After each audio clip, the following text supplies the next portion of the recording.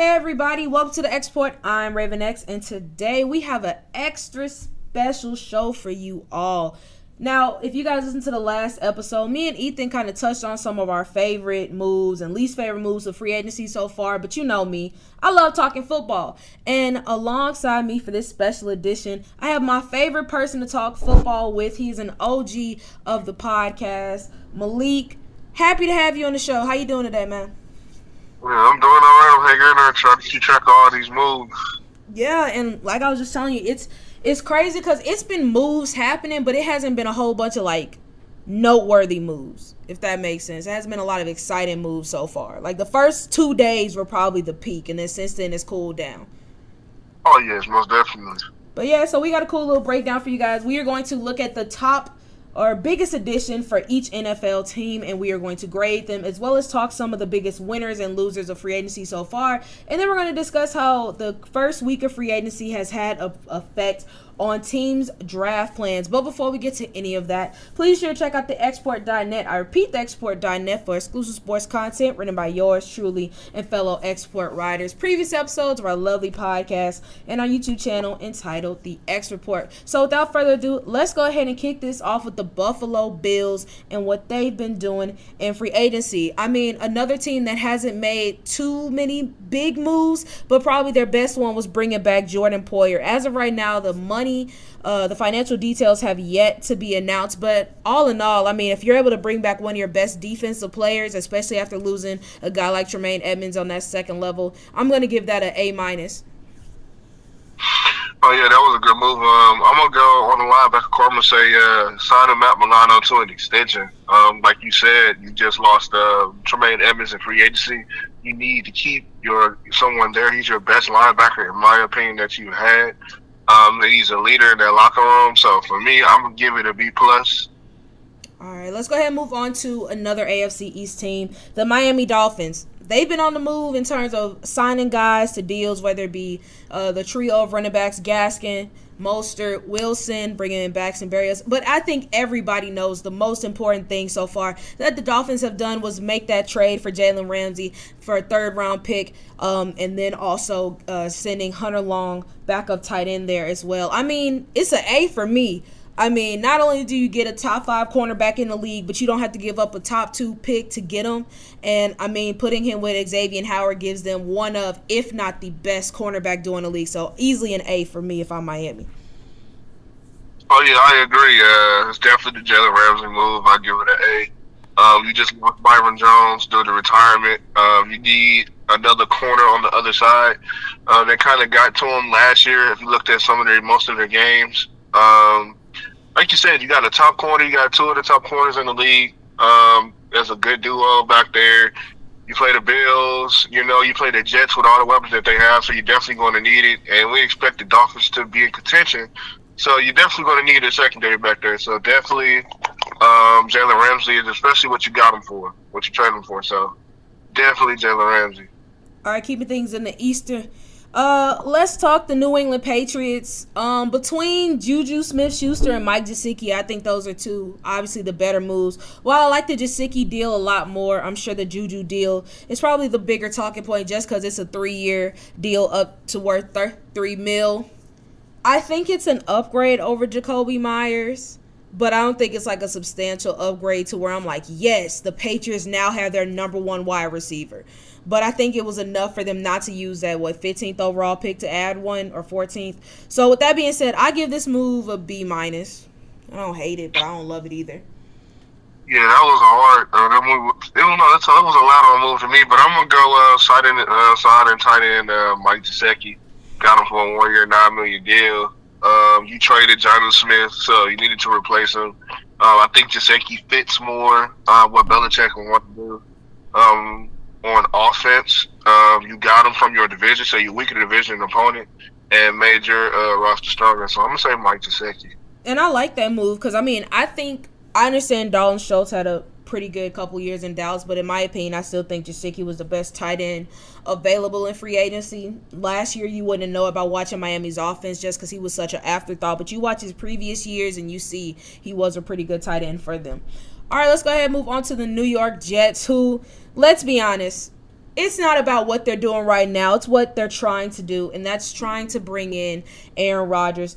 Ethan and I talked at length about if the move was even worth it for the Jets, and we both agreed we didn't think so. But where do you stand on the whole Aaron Rodgers to the New York Jets deal? On the one hand, he said that he wants to go to the Jets, but on the other hand, the Jets are going to have to give up, it seems like, multiple picks, bring in quote-unquote players on Aaron Rodgers' wish list, and also give Aaron Rodgers $60 million in hopes of him staying maybe 2 or 3 seasons. Do you feel like all of this is worth it if you're the Jets?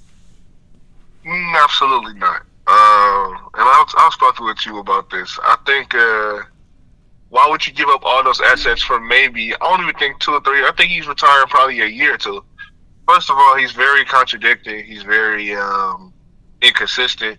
If you listen to the podcast of Pat McAfee, he was saying that he was 90% retired when he went in, then he came back out, then he wanted to play, all because the Packers, in a way, made him feel a certain type of way. Yeah. So, that's a red flag for me. I'm giving up all these assets. I'm giving up money. I'm giving up picks. And I'm not sure if you're going to play past 2 years. And I don't even feel like the Jets would be, they'll be a threat because you have Aaron Rodgers, but I don't think they would make it. So, I don't think it's worth the effort, when you have another player out there who you can get, with similar money per year. I ain't gonna say no names, but no, it's okay because we're probably gonna talk about him in like a couple minutes, so it's fine. We gonna get to Lamar. I know. So Lamar's out there. He's younger. Actually, he wants less money per year. Aaron Rodgers makes $60 million this year. So I don't see why you wouldn't do that. But no, I don't think it's a good move for them. No, not at all. Yeah, you pretty much hit on the head. I don't think it's worth it because even still, let's say they do end up making the trade. Like you said, maybe 1 or 2 years. From top to bottom, I think that the Jets were a good team last year. And I don't think anyone would dispute that if they had a better quarterback, they'd be in the playoffs. I think everybody knows that. But what I don't understand is why people think, Aaron Rodgers is going to make them a Super Bowl team. They're not a Super Bowl caliber team. They're good. And they have a chance to make it, win that division possibly, or at least put forth a hell of an effort. But a Super Bowl team, no. And having Aaron Rodgers isn't magically going to change that. Because if we're being honest, I don't think this current Jets team is better than the Packers team they had 2 years ago. Absolutely. And mind you, like you said, it's in a weaker conference, and you're entering a tougher division. Yeah, no, I really just do not think it's worth it for the Jets, and they're going to come out looking like Boo Boo the Fool if they don't at least get to an AFC Championship. Oh, yeah, and like I said, to piggyback on what you said just now, I just couldn't get it done in the NFC. And it's been 2 years you couldn't get it done in the NFC. What do you think is going to happen in the AFC? So you kind of got to think about that. You're a year older. We going to a new team, learning a new thing. And New York media is ruthless. But if you don't win, they're going to tear you apart. It's different from going from Green Bay, Wisconsin to New York. Yeah. They're going to tear you apart. If you don't win and the Jets look like Boo Boo the Fools, they're going to tear you apart. So, no, I don't think it's worth it. No, not at all. All right, talking about things and knowing their worth, we got to talk about my Baltimore Ravens. Of course, when it was announced that Baltimore was going to put the non-exclusive tag on Lamar, everybody said the Ravens were crazy. They were stupid. How they going to do this? Teams are going to be matching out the wazoo. 10 minutes later, teams already coming out and saying they're not going to do it. And at first, it was one of those things where I was like, man, they're probably just saying this. But once teams can actually negotiate with him, we'll start to hear stuff. But then you get the Raiders bringing in Jimmy G, the Carolina Panthers trading up to the first overall pick. Atlanta gives Taylor Heineke $20 million. And so more and more the options are kind of starting to dwindle. So are you surprised by the legitimate lack of interest in Lamar Jackson? Because I get teams and owners not wanting to give him a fully guaranteed deal. But you telling me they not even going to call? I think that's crazy. I think it's a yes and no. It's like an open-ended question. I'm not surprised, but I am surprised. NFL owners and teams always say, we want to win for our fans. We want to put the best team out there to win. Yeah, but can't do that cheaply. So I'm surprised by that to be like, wow, like y'all choosing to bring in Jacoby Brissett, rather than being like, you know what, I'm gonna go and grab this MVP caliber star. But I'm not surprised. Obviously, we all know my favorite team is the Browns, and the Browns contract Deshaun Watson got is an outlier. And I think the NFL owners, or in my opinion, we talked about this, are co-inspiring without co-inspiring. I think that it's like an unspoken. It's unspoken. They're like, no, we're not finna make this the normal. We're not finna pay a quarterback guaranteed money. We're not finna make that normal. And unfortunately, Lamar Jackson is just the person that's got to take the brunt of it. I think he came up at the wrong time. So for me, I'm surprised, but I'm not surprised. It's just, I think the owners are making a stand. I think they'd just rather be like, nah, we're not gonna make this thing normal. And I don't knock them for it, because you and I have talked about this at length. I'm all for a player getting paid, but I think if we just start giving out fully guaranteed contracts to everybody, it's just gonna set a precedent to where it starts with the quarterbacks, and then receivers gonna be like, hey, well, we the ones making the quarterbacks look good. Where's our money? Then the DBs are going to be like, well, we stopping these receivers. What's going to happen? So it's just going to be a revolving door. And I feel like at some point, those guaranteed contracts are just going to start to diminish. And then it's just going to be kind of like how you see like Daniel Jones get an average of $40 million a year. Everybody named mama knows he is not worth $40 million a year. But because the market has been so diminished and there's no like mid-level area, he's getting that money. And so thus other teams are overpaying, and it just becomes a slippery slope. And you already know how I feel about Lamar. I like Lamar a lot, but it's just all this drama.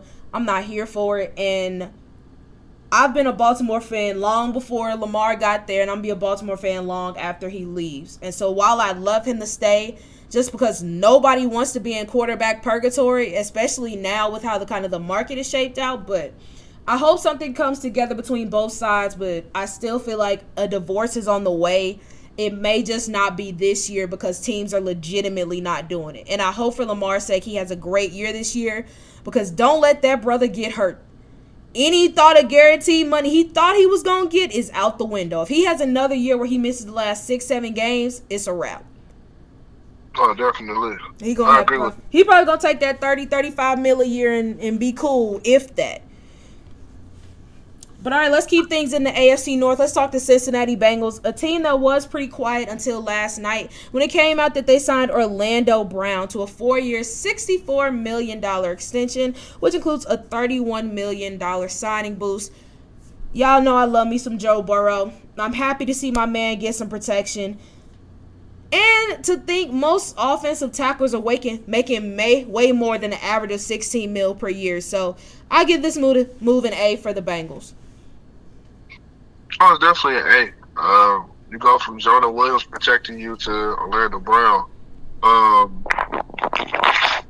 Not only that, you weaken the team that you basically have to go through to get to the Super Bowl. The last past 2 years, you weaken the Kansas City Chiefs. Not to mention the pass rush that you have to deal with. We play them twice a year, and they have to deal with Myles Garrett. Now you have somebody over there who can kind of, I'm not going to say, you can slow down Myles. You can't stop Myles. So you got someone over there who can slow down Myles, other than Jonah Williams. So I definitely give it an A. It's interesting to see what they're going to do with Lionel Collins. I wonder if they're going to move him over to the right tackle since Jonah Williams asked for a trade. But no, I give it an A. Lionel was playing right last year. I wonder if they're going to keep him, because I know there was some discussions about him possibly getting released because, he suffered that torn ACL last year. So I haven't heard he's been released, but I heard there was speculation he was going to be. But Jonah Williams, we'll get to Jonah a bit later. But, all right, let's talk about your Cleveland Browns, another team that may not have made any blockbuster moves, but they've made some solid moves. For example, I already know your favorite move with Juan Thornhill. How would you grade that signing? Honestly, I'll give it a B+. Love Juan Thornhill coming out of college. Was a fan of him, wanted him over Greedy, but things happen. So, but I'll give it a B+. I mean, it fits a need. You can't get worse than what John Johnson was for us last season. That's capping, you know it, because you know y'all had a safety back there who before John Johnson who was a billion times worse. Man, listen, we talking about last year though. We improved. Okay, but you know, John Johnson last year was a billion times better than Andrew Sendejo, so don't play that man like that. That's disrespectful. He was, but I mean, it was his last year was hard to watch. You got him less than what you got John Johnson for. Yeah.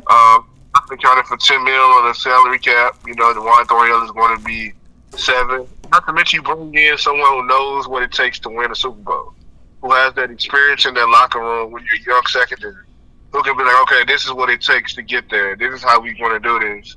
So I definitely like it. I think he's a person that can play center fielder for us, which he will do, which allowed Grant Delpit to roam around. So I give it a B+.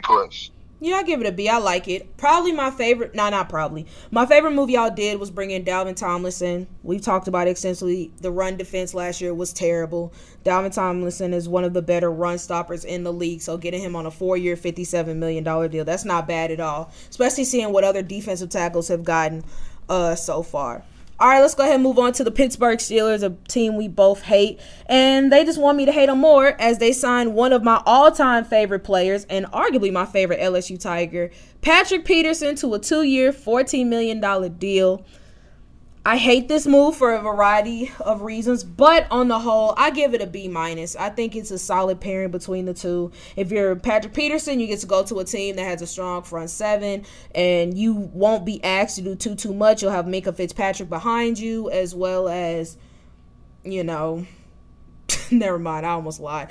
Their corners aren't great, but Patrick Peterson was pretty good. It sucks that they're losing Cam Sutton, but still, Pat Hughes can show that he can still play, and then he can be a mentor to whoever they end up drafting, because I still feel like they're going to take a corner within the first 3 rounds. And if you're the Steelers, you get a proven veteran who, honestly, I think outplayed their outside corner, and it's a cheap deal. So for me, it's a loss, but for both sides, it's pretty much a win-win. On the move, I would say Patrick Peterson is their best move. I will give it a C+. Not a knock on Patrick Peterson, but the simple fact it's like addition by subtraction instead of just being addition by addition. You lost Cam Sutton, free agency. It would have been nice to have Cam Sutton and Patrick Peterson and Minkah Fitzpatrick back there in your secondary. So it's sort of like, okay, we lost Cam Sutton, but we got Patrick Peterson. So it's a loss by subtraction. It's a loss by subtraction, but it's a good move for the Steelers. You know, bringing in a veteran, bringing in someone who had a good season last year, who was a top. We talked about it, played like a top corner last season. To a 2-year deal for cheap, so I give it a C+. All right, let's go ahead and move on to the AFC South, starting with the Houston Texans, who have been pretty quiet, but DeMeco Ryans, their new head coach, brings in a familiar face. Jimmy Ward coming in on a 2-year deal. I joked with you that Ward was the type of guy that the Browns would look to sign, but I think it's a pretty good move for the Texans. Like I said, familiar face. Overall, a productive guy, even if he's not the flashiest. And, I mean, you already got Jalen Petrie back there, who's going to be heading into his 2nd year at safety, who was pretty good. And then that secondary overall is showing signs. And so I like this move for the Texans. I give it a B. I'm going to say my move is actually not what they did for it. I'm going to say it's a trade. I'm going to say Shaq Mason. Which is a great move, too. Go there, Shaq Mason. You bring him in for that line. You definitely need to protect whatever quarterback you're going to get back there. They didn't give up much to get him. So that's a good to me. So I would rate that move a B. Got you a guard. Like I said, you need to protect your young asset who you're bringing in back there. So I'm going to give it a B. All right, let's talk the Indianapolis Colts. Another team that didn't make any crazy moves. Probably the quote-unquote biggest name one might have been getting edge rusher Samson Ibaka from the San Francisco 49ers on a 3-year, $27 million deal. But I want to talk about Gardner Minshew reuniting with Shane Steichen, who he's with in Philly this past season. Signed a fully guaranteed 1-year, $3.5 million deal with the chance to go up to $5.5 million with incentives. Looking ahead to the draft. We'll talk about the draft a lot more later on in the show. But right now, Colts are sitting at that 4th overall pick. Who knows what quarterback they're going to end up with. Over, under, Gardner Minshew starts 8 games. What do you think? I'm gonna say under. Okay. How many think he ends up starting? I would say 5. 5. I look at it like, because right now, if I'm the Colts, I would try to trade up with the Cardinals, because the Cardinals have already been talking about trading back. The last thing I'd want is to have the top 3 quarterbacks I really like off the board, because then at that point you're just taking somebody to be taking somebody. So honestly, I'm all for the Colts trying to get Lamar. I think that would make a lot of sense for them. But let's say they do take a rookie. I think it really just depends who it is. I think if you get a guy like CJ Stroud or Bryce Young fall into your lap, I think Gardner Minshew might start like at most 4 games. And that's being generous. But if you get a guy like Will Levis or Anthony Richardson, who I think could benefit from getting some polish and not starting immediately, I could see Gardner Minshew starting more games. All right, let's go ahead and talk about the Jacksonville Jaguars, another team that has been relatively quiet. Probably the biggest move was putting that franchise tag on Evan Engram. Do you think they're going to be able to get a long-term extension number for the season starts, or do you think that he's going to be playing on the tag? I would play him on the tag. I think he's going to play on the tag. There's no need to give him a long-term deal right now. This is his first season that he had real production. So, sometimes it'd be an outlier before you want to pay someone top money. You want to see, can that be consistent? So I would think that they're going to play him on the tag, especially you got contracts coming up. Like I said, you got to save all you can save for Trevor Lawrence. Everybody else. So no, they definitely going to play on the tag. I think I'm torn on this, because on the one hand, it's like, I see what you're saying about playing him on the tag, see what else you can get out of him. But on the other, and plus you bringing in Calvin Ridley, and that's going to take away some of the targets that he was going to get. But on the other hand, it's like, why create a problem if you don't have to? And I feel like with Evan Engram, we saw his time with the Giants. His rookie year was great, and then from then on, it was just really hit or miss. I think that with the opportunity with the Jaguars, it seems like he's found a good fit. So we're not in the negotiating room. We don't know how much money he wants. Now, if he wants something more than 9, maybe 10 mil a year, then yeah, he could play on the tag and we'll go from there. But I think it'd be best for both sides to work something out, because let's be honest, if you're Evan Engram, what other team is going to give you the opportunity that the Jags has given you? And if you're Jacksonville, when was the last time you actually had a tight end who helped enhance your offense? Yeah, that's true. So I think it'd be best for both sides to make it work. Don't need to create a problem that's not there. All right, speaking of a team with none but problems, the Tennessee Titans, who interestingly seem like they are currently heading towards a rebuild. They've already cut several players, such as longtime offensive lineman Taylor Lewan, Bud Dupree got cut. Ben Jones, starting center, got cut. And, I mean, it's no telling what other moves are going to be made. Also, it's kind of surprising me that they all of a sudden have all this money but still haven't done much in free agency. Probably the biggest move was bringing in guys like Arden Key, who had a pretty good year with the Jacksonville Jaguars last year, and then signing offensive tackle Andre Dillard from the Philadelphia Eagles, former second-round pick. Actually, no, he was a first-round pick. In the case of Andre Dillard, do you think that he is going to prove to be the stalwart left tackle of the future, or should the Titans still be investing at those bookend spots? Definitely be investing. You want depth, and he was he wasn't what he was planned out to be. We talked about this too. We both liked him coming out in the draft. He actually performed well at the combine, but didn't do a thing with the Eagles. So they definitely should invest. You learn from what you see others. A wise man learns from the mistake of others. So you see with the Eagles, you might want to go ahead and invest. So, no, he's not going to be their left tackle. I think they're going to invest. Yeah, because, I mean, hell, around that time, like you said, we both liked him come out of Washington State. And I was like, once Jason Peters left, like, this your shot. Come on, go. This is your time, Andre Dillard. And he didn't play well. And then Jordan Mattia, I think that's how you say his last name, took over. Yep. Lane Johnson just won't die. So he's holding down that right tackle spot. So at least if you're Andre Dillard, you learn from some of the best in the biz. So hopefully you can take those lessons with him and move on. But overall, I'd grade that move. I'd give it a B-. Just because I think it's not crazy money. So he could be a backup if you need him to, or you can move him to right tackle if you so desire. All right, let's talk the Denver Broncos, who have spent quite a bit of money to add to their offensive line, adding former Ravens guard Ben Powers on a 4-year, $52 million deal, and then adding former San Francisco 49ers right tackle Mike McGlinchey on a 5-year, $87.5 million deal. How would you grade these offensive lineman additions for the Broncos? Because truthfully, I give it an A. Yeah, I give it an A. Mike McGlinchey is up and coming right tackle. I give it an A. We like Ben. You like Ben Powers. I've seen Ben Powers last season. You know what Ben Powers is. So I definitely give it an A. I like some of the moves I did on defense. Like I like the Zach Allen move. Signing Zach Allen. So yeah, I'll give it an A.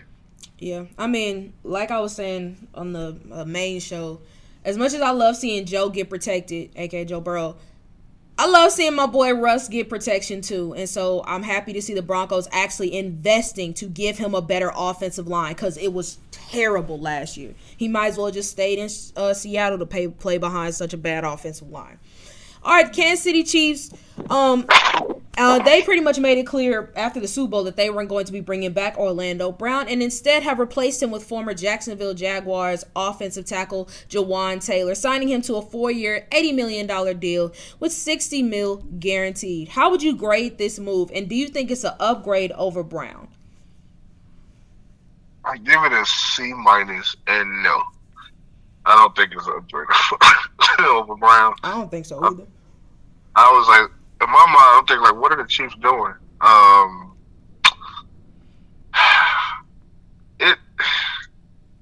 Yeah, I'm just gonna say it's a C minus.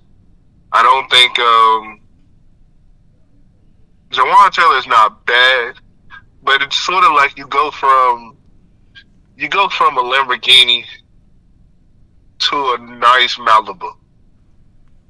If I had to put it in there, so it's sort of like me. I'm in a Lamborghini. It's nice, but then I go from like, oh, but it's a nice Malibu. It's cost efficient, get good on mileage. Still not a Lamborghini. Still not a Lamborghini. No, I hear you. I call it a C. I mean, now if Orlando Brown don't want to take 4-year, $80 million, that's his problem. Cause I mean that's more money than he got.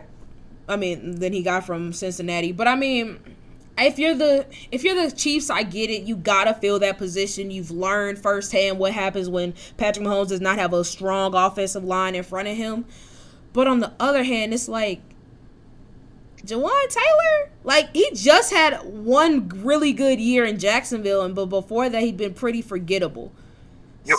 But hey, if you like it, I love it. Props to Jawaan Taylor getting his money. All right, let's talk about the Las Vegas Raiders, who we'll talk about the Darren Waller trade when we get to the Giants. But let's go ahead and look at their addition. As I mentioned, when we were talking about Lamar, they brought in Jimmy G, another familiar face for Josh McDaniels on a 3-year, $72.75 million deal. He's going to be making $24.25 million year one. Familiar face. They still have solid offensive weapons. Whether it be, of course, Devontae Adams, Josh Jacobs, who's playing on the tag. They just brought in Jacoby Myers. Hunter Renfrow is still solid. Their offensive line is terrible, and so is their defense. But, hey, at least Jimmy G will have people to throw the ball to. How would you grade this move? See, and I said it because you made a lateral move and took like one step back. I said that because when you look at the caliber quarterbacks, when Jimmy G is healthy, and that's the key word I'm going to say, is healthy. Yeah. You know what I'm saying? He wins games with a good defense and a good running game, and they have a running game with Josh Jacobs. So they kind of like level him in Brandon Carr. But I would say Brandon Carr is much more reliable. He's healthier. So I would say you made a lateral move, but you took a step back. Because now you got an unhealthy Derek Carr. That's what you got. You made a lateral move. You got an unhealthy Derek Carr. So I would say it's a C. You got somebody. I would say it's not terrible because he knows Josh McDaniels' playbook. He's spent time with him and Patriots and everything. But I would say it's a C. You made a lateral move and took a step back. On the whole, I give it a B minus. And I kind of look at it kind of like what I was saying with the Colts, because like reportedly it came out today that the Raiders were trying to trade up to the first overall pick, but apparently the Bears asking price was too much. So I mean, realistically, you weren't in on Aaron Rodgers. You probably don't want to, not probably, you don't want to give Lamar a fully guaranteed contract, and you just got rid of Derek Carr. So honestly, of the other options, I think Jimmy G was the best. But it's still like you said, it's not like you're getting a major upgrade, and it's not like you're getting a good offensive. You have an offensive line that's really going to protect him, and it's not like you have a defense that's going to get stopped. So it's like, I don't hate the move overall. I think I'll say this, they're not going to be significantly worse with the Jimmy G at quarterback, but I think he's one of those guys who has to have a lot of other things in place to be successful. Like the 49ers were constructed so well, and the Raiders aren't constructed that same way, so I think that could lead them to have some struggles. But I mean, I understand the logic behind it. All right, let's look at the Chargers before we head to the NFC. Another team that's really been chilling. I mean, especially because they were kind of in cap hell before the start of everything. But they did make a really good addition of bringing in linebacker Eric Kendricks, longtime veteran for the Minnesota Vikings, signed a 2-year, $13.25 million deal. I love this move. I give it an A. Yeah, I give it an A. For the price, you got him cheap. You feel the need. Oh, you bring in a veteran. He's returning back to California for UCLA. You know, he went to UCLA, yes, so he's going back. He's going back. So, no, it's definitely a great move. Definitely needed. So, definitely give it an A. I agree. All right, let's go ahead and move on to the NFC, starting in the NFC East with the Dallas Cowboys, who traded for cornerback Stephon Gilmore for just a 5th-round pick. This is an A+. I mean, Stephon Gilmore was really good last year. Of course, he had a couple of hiccups, but so did every corner. And the fact that they were able to get him for a late-round pick, and you get to pair him with a guy like Trayvon Diggs, who he could teach so much to, I love this move for Dallas. Of course, I'm still not sold on their offense. I think you still got to get Dak more help.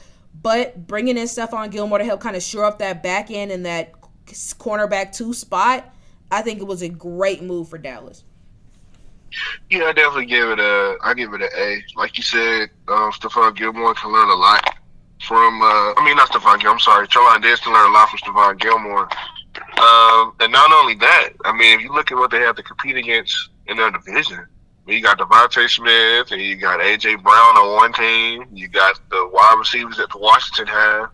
I feel like the Giants are going to make a move at wideout. So to win that division, to compete, you're going to have to slow down those high-power wide receivers. And that's what happened last year when they played the Eagles. They couldn't stop them. So it's definitely a great move. Definitely a great move for them. They have an interest. To me, they have the best one of the best cornerback duos in the NFC. And they got him. Look what they got him for. They got him for a 5th. We dogged them last year because they got rid of Amari Cooper for a 5th. So in hindsight, they kind of traded a 5th for, they kind of traded Stephon for Amari, if you think about it that way. So it's definitely a. I'm trying to think. I can't think of a NFC cornerback duo who's better. Mm-hmm. So I think I'd put them at 1, because Jair Alexander is great, but he doesn't really have a running mate. I wouldn't put Rasul Douglas up there. Eric Stokes is decent. I'd still go Cowboys. Yeah, I'm trying to think. Yeah, I would say Cowboys right off the bat. If I can't think anybody, but I would say the Cowboys. Yeah, because I wouldn't say 49ers, because their strength is their front 7. No. Yeah, nobody in the NFC West. Nobody else in it. James Bradbury and Darius Slay. Yeah, I would put them over them. Yeah, I would say the Eagles. Yeah, I would say Eagles. I would still say Eagles have the best cornerback tandem in the league.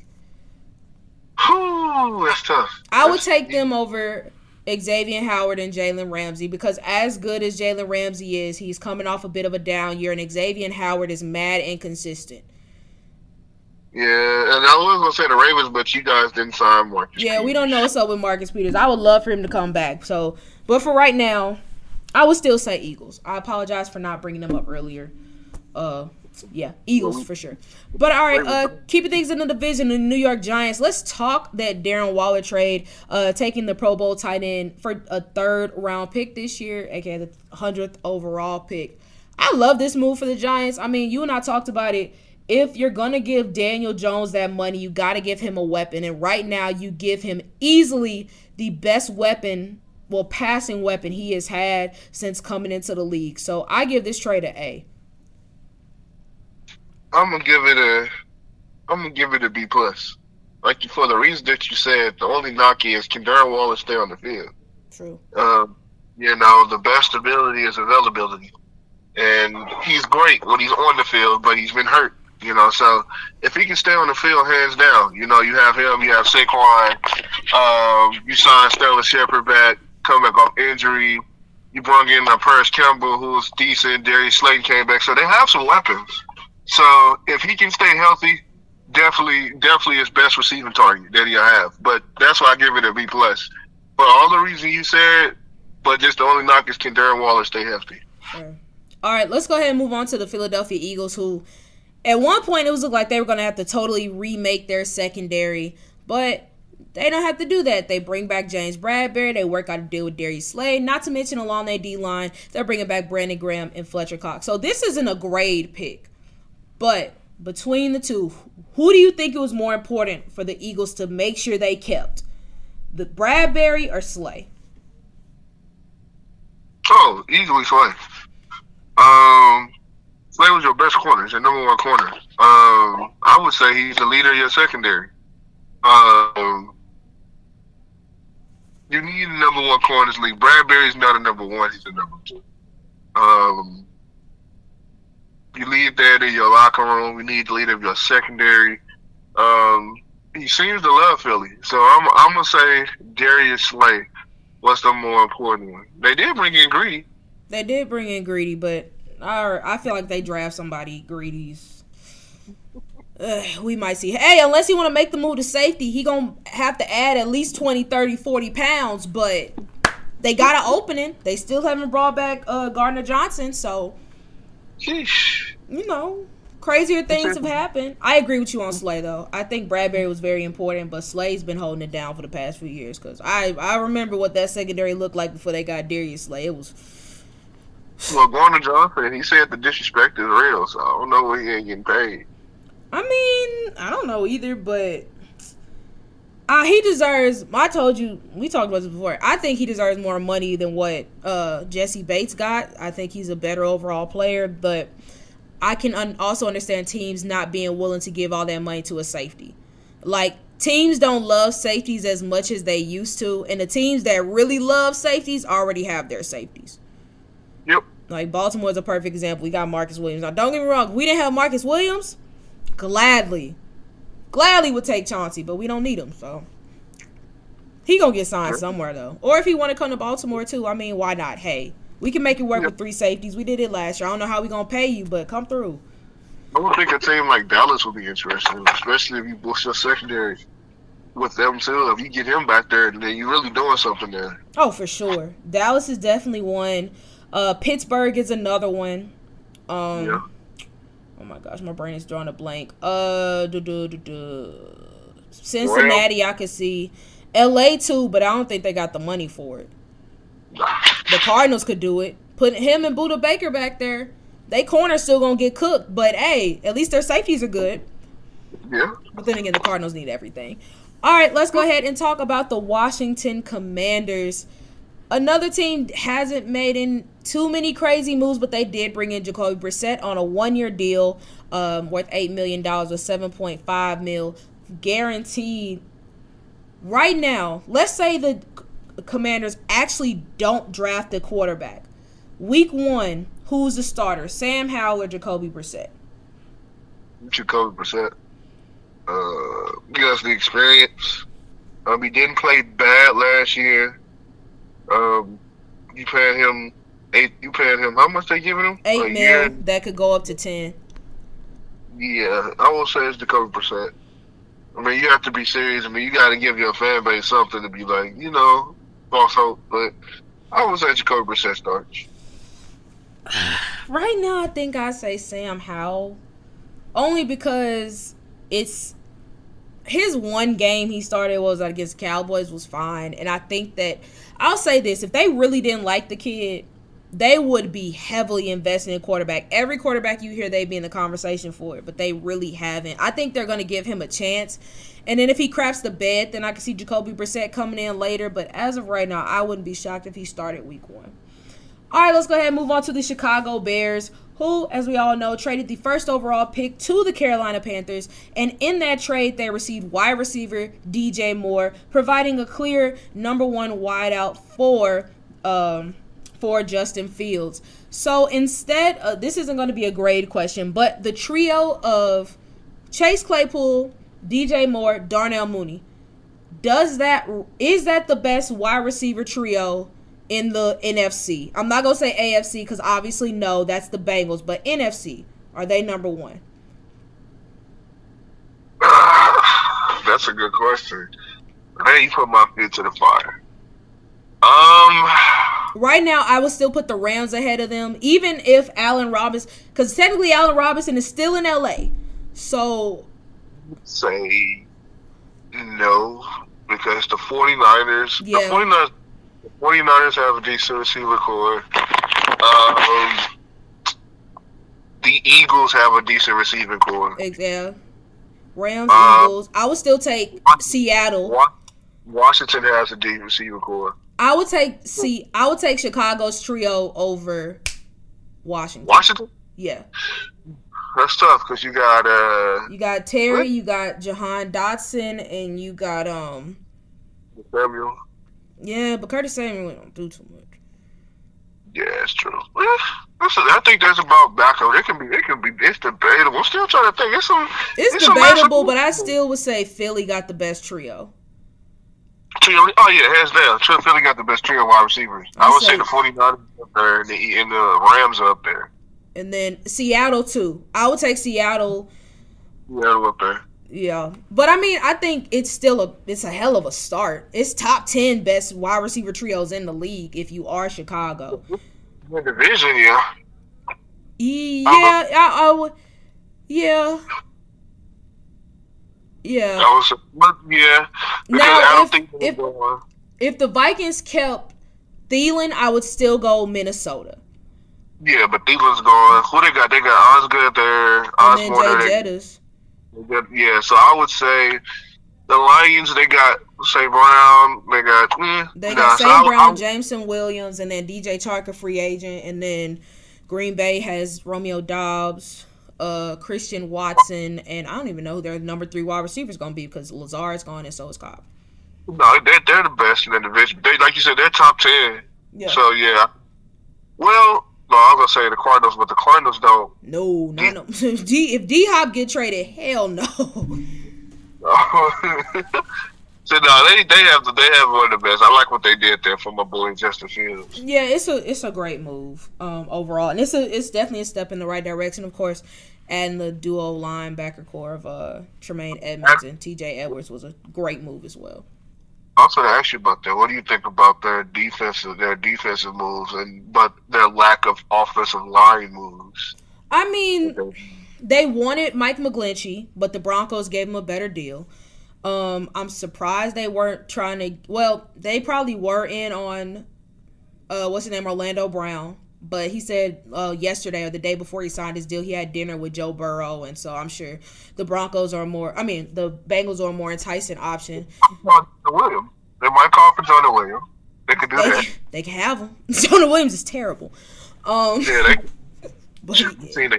go off. I mean, honestly, it's not even just offensive line for me. Their defensive line has been ignored too.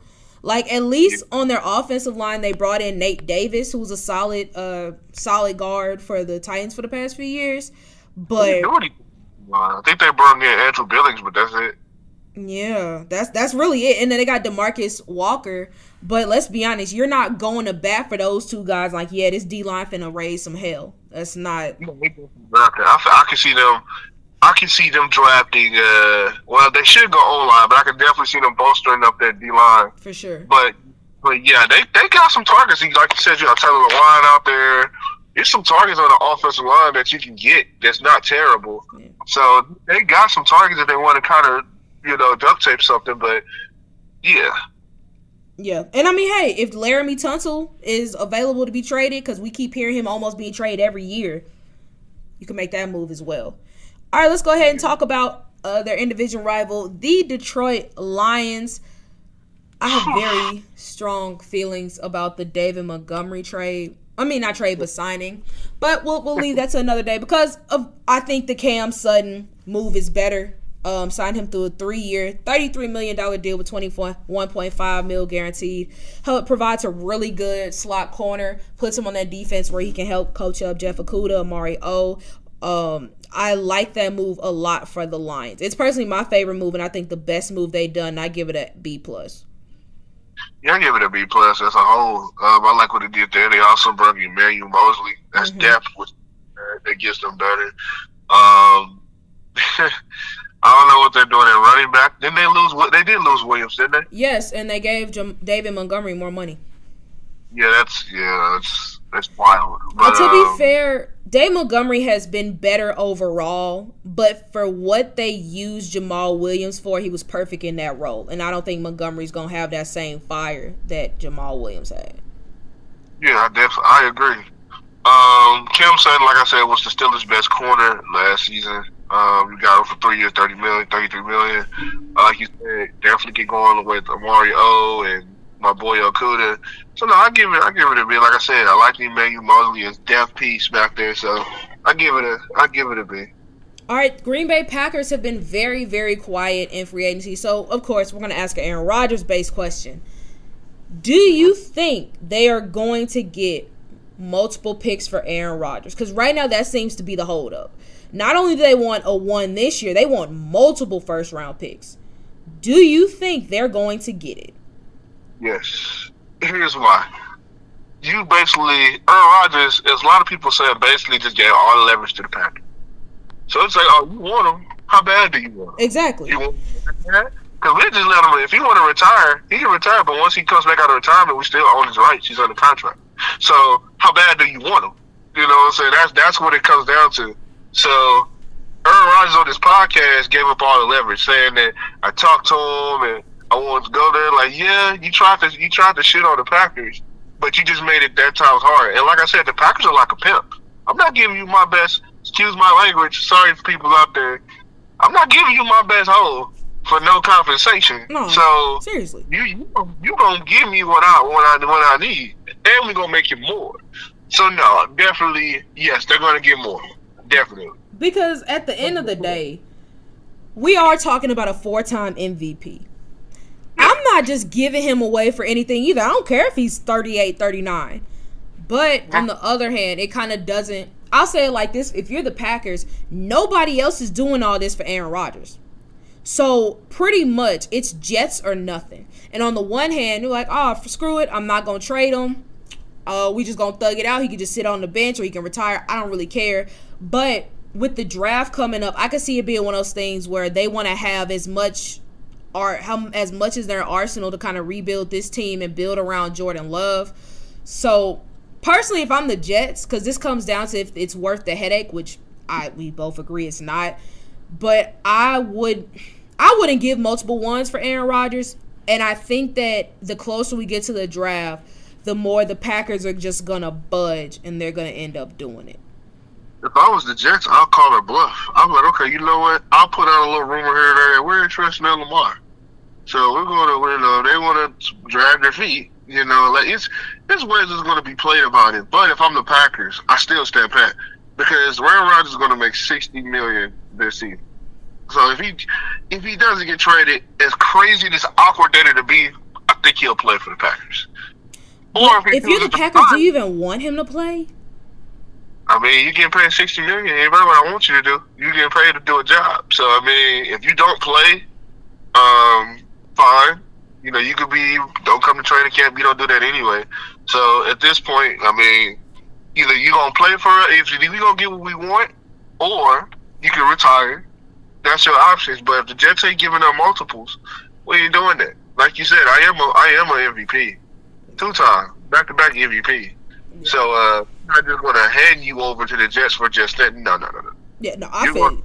I know what I totally. If I'm the Packers, I get it. Not standing pat. The only problem is I feel like the only disadvantage is there's nobody else but the Jets. So it can't even be a bidding war. It's either that's fine. They come at you, nah, I'm good. They come at you again, nah, I'm good. If they say they don't want to give up more, well, that's crazy. But the Jets are kind of right now. We kind of talked about it a little bit. Besides Lamar, they're kind of desperate now. No, very much so. You done let free agency pass. Like teams is going to move up. Like you going to have to give up core pieces to move up, and you don't want to do that. And you kind of let free agency roll past.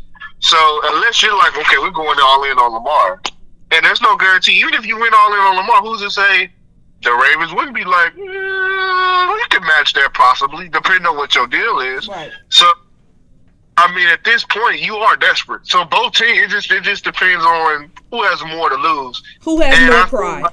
That's basically what it comes down to. And I feel like, as a Packers, you like, okay, we can take a down year. We can at least we got Jordan Love, so we don't do. We can take a down year.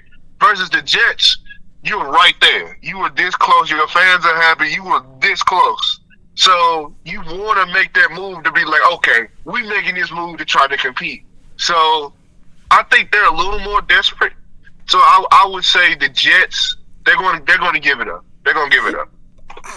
If I'm the Jets, I wouldn't do it, especially because, like I said, this would be a catastrophe. I wouldn't either. I wouldn't do it, but I mean, like you said, it's very hard because at this point you let free agents pass you by, and they got the 13th overall pick. It's gonna be a pain and a half trying to move up because you got to try to talk to Arizona, and Arizona ain't gonna be asking for no pick. They're like picks and players. Who you giving up? We'll take Quentin Williams off your hands. Do you really want to give up Quentin Williams? Definitely. I would give up Quentin Williams, but not even that. It's just other teams that might want to bounce up there. You know what I'm saying? With Arizona. So I mean, it's you playing a dangerous game. But if I'm the Packers, I'm like, hey, you're right. You are the only team, but we know you're the only team, and we know you need it. Yeah. So what? It's not a secret, and it's not like a Lamar Jackson situation where like Aaron Rodgers is tagged. You let go of Mike White. You let go of Mike White. You could have been like, okay, we're gonna thug it out with Mike White. I mean, it's Mike White, but still, you let him go. Like I said, Jacoby decided with other teams. I mean, you could always bring back Pretty Boy Flacco. Yeah. I mean, you could, or Matt Ryan or Carson Wentz. MVP, almost MVP. I mean, that's their best move that they would. I would take both of them over Zach Wilson. Hey, what's Zach Wilson say? I'm gonna try. What they say in practice? He said, I'm gonna make their life hell at practice. Oh, I would love to see Aaron Rodgers come there. I want to see that same energy. Like, I'm gonna like that life hell. No, he's gonna be a fanboy if Aaron comes, but we shall see. We shall see. All right, let's go ahead and move on to the Minnesota Vikings. They possibly have found their cornerback one. I think they're still gonna draft somebody, but they did bring in former Arizona Cardinal Byron Murphy on a 2-year, $22 million deal. Yet another case of Byron Murphy coming in and taking over Patrick Peterson's leftovers.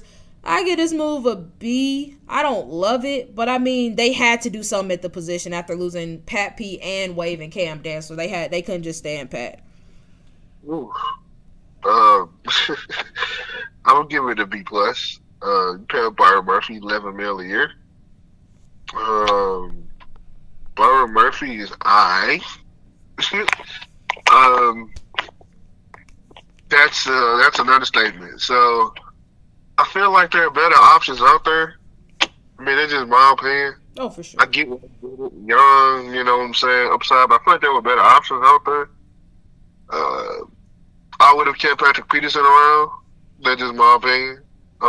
So I give it a C plus. Like you said, I see why they did it. I like the move of bringing in Marcus Davenport. I like taking a flyer on a young person with the upside. You just got to stay healthy. Right. I think he can be Danielle Hunter, and he can learn from people that's on that line. So overall, I give him a C plus. All right. So for Atlanta, I don't know. We'll do Jesse Bates, a guy who you wanted bad. And they wanted him bad in free agency, but he decided to take his talents to the Dirty Birds. on a 4-year, $64 million deal with $23 million in year one, which you go, boy. How much of an upgrade do you think Jessie Bates provides to this Falcons defense, who is notoriously terrible? But how do you think he helps this group? Hopefully, $23 million guarantee help. Realistically, it's an upgrade. Realistically, they still need more. Oh, for sure. But he's your best DB now. You have a leader in the locker room now. AJ Terrell is nice. On the other side, I don't know if you bring him back, old boy. My name falls, but he's a veteran. Casey Hayward. Yeah, I think he's signed a multi-year deal. I think he has at least one more year left on his contract. Casey Hayward, AJ Terrell, it's decent. You got Jessie Bates back there. They're decent. I wouldn't have paid 23. I wanted them, you right, but I wouldn't have paid 23, especially looking at we got Thornhill for 7. But it's an upgrade. It's definitely an upgrade, but I'm not going to say it's world beater upgrade. Yeah, I don't love it, but I understand it. I think it's still a good move overall. I mean, like I said, this defense has been bad for a long time. Safety has been a point of emphasis for them, and Jessie Bates is better than anybody you'll be able to get in this year's draft. So yep. I like the move in that aspect, but that's a lot of money for the first year of the deal. But I mean, hey, it's nice to see him get paid. He's still been one of the league's better safeties, so now a team is paying him like he is one.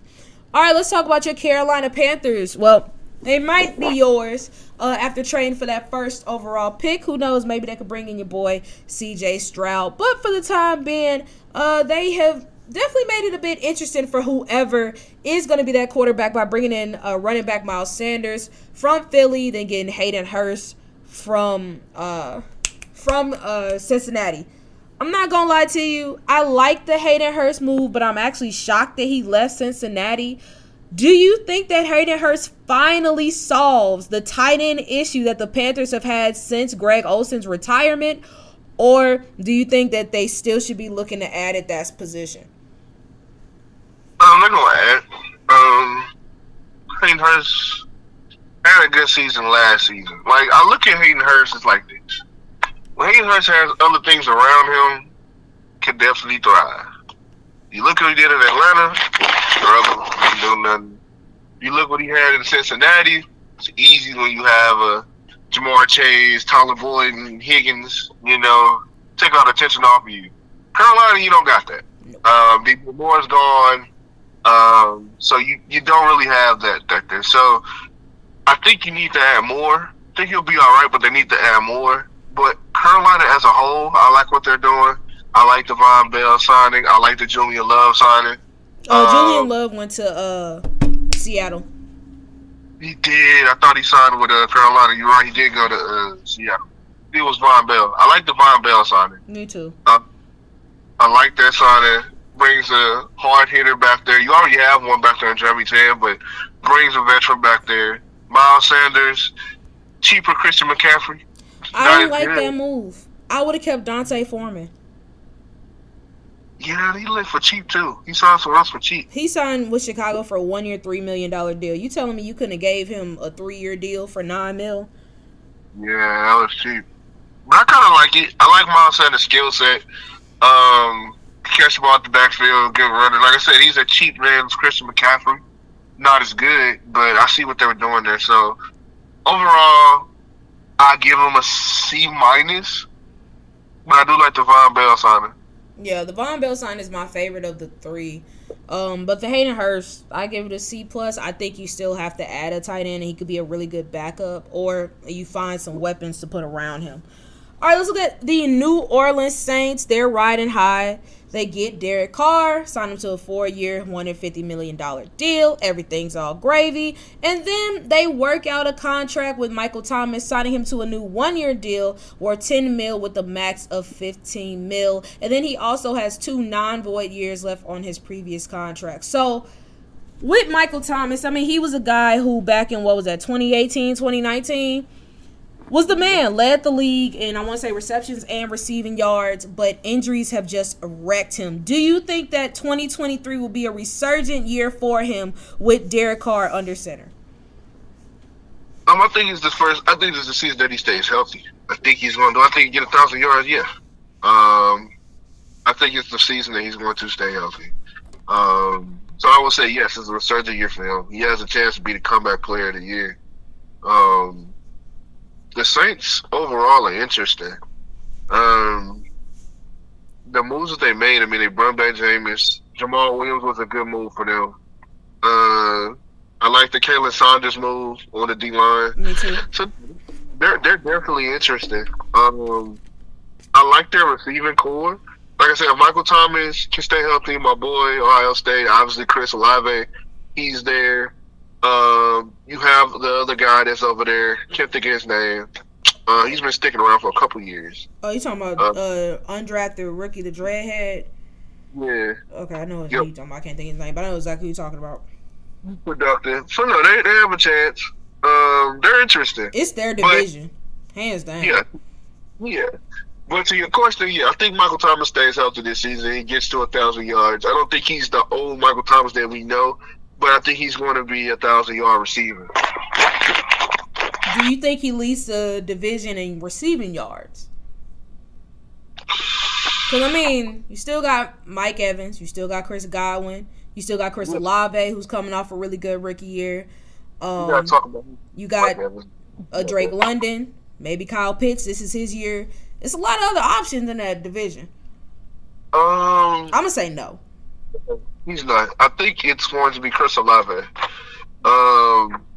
And I would say Mike Evans. No disrespect, but we'll talk about why I say Mike Evans. Why I'm like, Mike Evans. But I think it's going to be Chris Olave. Chris Olave is going to lead the division in receiving yards, I believe. Well, let's talk about why it's on Mike Evans, because even though obviously the move I love for the Tampa Bay Buccaneers was bringing back Lavonte David. Y'all know I love me some Lavonte David over here. But they signed Baker Mayfield to a 1-year deal up to $8.5 million with $4 million in guarantees. And before free agency started, they were talks of, we like Kyle Trask and we can roll into the season with him. Well, now Baker's here, and he's probably going to be coming into training camp feeling dangerous. So, under, Baker Mayfield starts 10 games for the Bucs this season. Under. Really? Under. Yes. So who do you think is the other games? Trask? I think it's Trask or they draft someone, but I'm gonna say Trask. I'm gonna say Trask does it. He's been in the system. He's been there, familiar, learn behind time. You got to see what you got in him. I think Baker starts 6 games at the most. That's why I didn't say Mike Evans, because I'm throwing it to him. I think Baker will be throwing it to the other team a lot. So, yeah. Interesting note, though, I wanted to ask you. It was reported that, the Ravens was looking into Baker and Jacoby. So I wanted to ask you, I didn't ever get a chance to ask you, what would have been your reaction if they would have signed Baker? Logically, I would have understood, but I would have been disgusted because hell no. I would much rather have taken Jacoby Brissett. I told you, if we were going to sign a backup, I wanted Taylor Heineke, and I would have been cool. So I'm happy. Shout out to the Bucs for not putting Raven through that. But nah, that wouldn't have been fun. I'm not gonna lie to you, because they got the 19th overall pick. I don't think they're gonna trade up. I think they have too many needs to trade up, and I don't think they're gonna use that pick on a quarterback. I think it's Baker's season. I don't know if he's gonna start every single game, but I think it's gonna be in the teens. I think it's gonna be a whole lot of Baker. Yeah, that's bad. What a drop off from Tom Brady to Baker Mayfield. No, I dealt with Baker, so I know a whole lot of Baker. Life comes at you fast. Now he gonna give you them games where he gonna look like, so that's why he was number 1 overall. Okay, he had a good game. Then he gonna give you them games what are we doing? It's gonna be a nice mix. Yeah, they definitely. That's why I said 6 games. They definitely go 2-4. I think they might go 2-4 and be like, we gotta keep him out. I think he's gonna start. I don't know if he's gonna start every game, but I think he's gonna start most of the season. starting, but Yeah, I'm not saying it's gonna be good, but I think he's gonna start. You right? They might be taking for Caleb Williams. They might be like, yeah, we're gonna take for Caleb. Who knows? Who knows? All right, let's go ahead and move on to the NFC West. The Arizona Cardinals have been very quiet thus far in free agency, but they still do have a player of interest for a lot of people, a la DeAndre Hopkins. I thought a trade would have been done by now, but alas, here we are, still waiting to see where is D-Hop going to land next. Of course, we could talk all day about where we think he's going to go, but honestly, I think the more interesting question is, what is he going to cost? Especially because you see a tight end who's in his prime. Darren Waller goes for a third-round pick. It's been a while. I think the last wide receiver to go for a first-round picks were Tyreek Hill and Devontae Adams last year. But then you get Amari Cooper goes for a 5. So the market for pass catchers on the trade market is weird. How much do you think it is going to cost a team to get D-Hop? Well, we know the Cardinals want at least a 2, but I'm gonna say it's gonna cost you. I'm gonna say they're not moving. I'm gonna say I want to say a 4, but I'm gonna be respectful and say 3. I'm gonna say a 3. You get him. I want to say a 4. I think a 4. I want to say a 4. Like that's what I was saying. My first thought was a 4, but I'm gonna say he's gonna get 3. I think a team's gonna be like, listen, they give you what, we'll give you a 3. Because you got to think about it. What receiver in the 3rd round you're going to draft that's going to be better than D-Hop? I would take D-Hop over any receiver in this class right now. Exactly, but you don't want to give up your assets. You know what I'm saying? The first, second round pick. You're not going to tell the Cardinals you want him more than any of those other receivers because they be like, all right, bet, give me your 1. I tell you what, though. I'll put it to you like this. I would give a 2 up faster for D-Hop than I would Jerry Jeudy. Hands down, because the Broncos are out of their mind. Because apparently they want at least a 1 for Jerry Jeudy. I'm not giving a 1 for any of their wide receivers. Y'all smoking something. Yeah, so I would do it faster for him, but I'm gonna say a 3 get him. Whoever gives him a 3 gonna get him.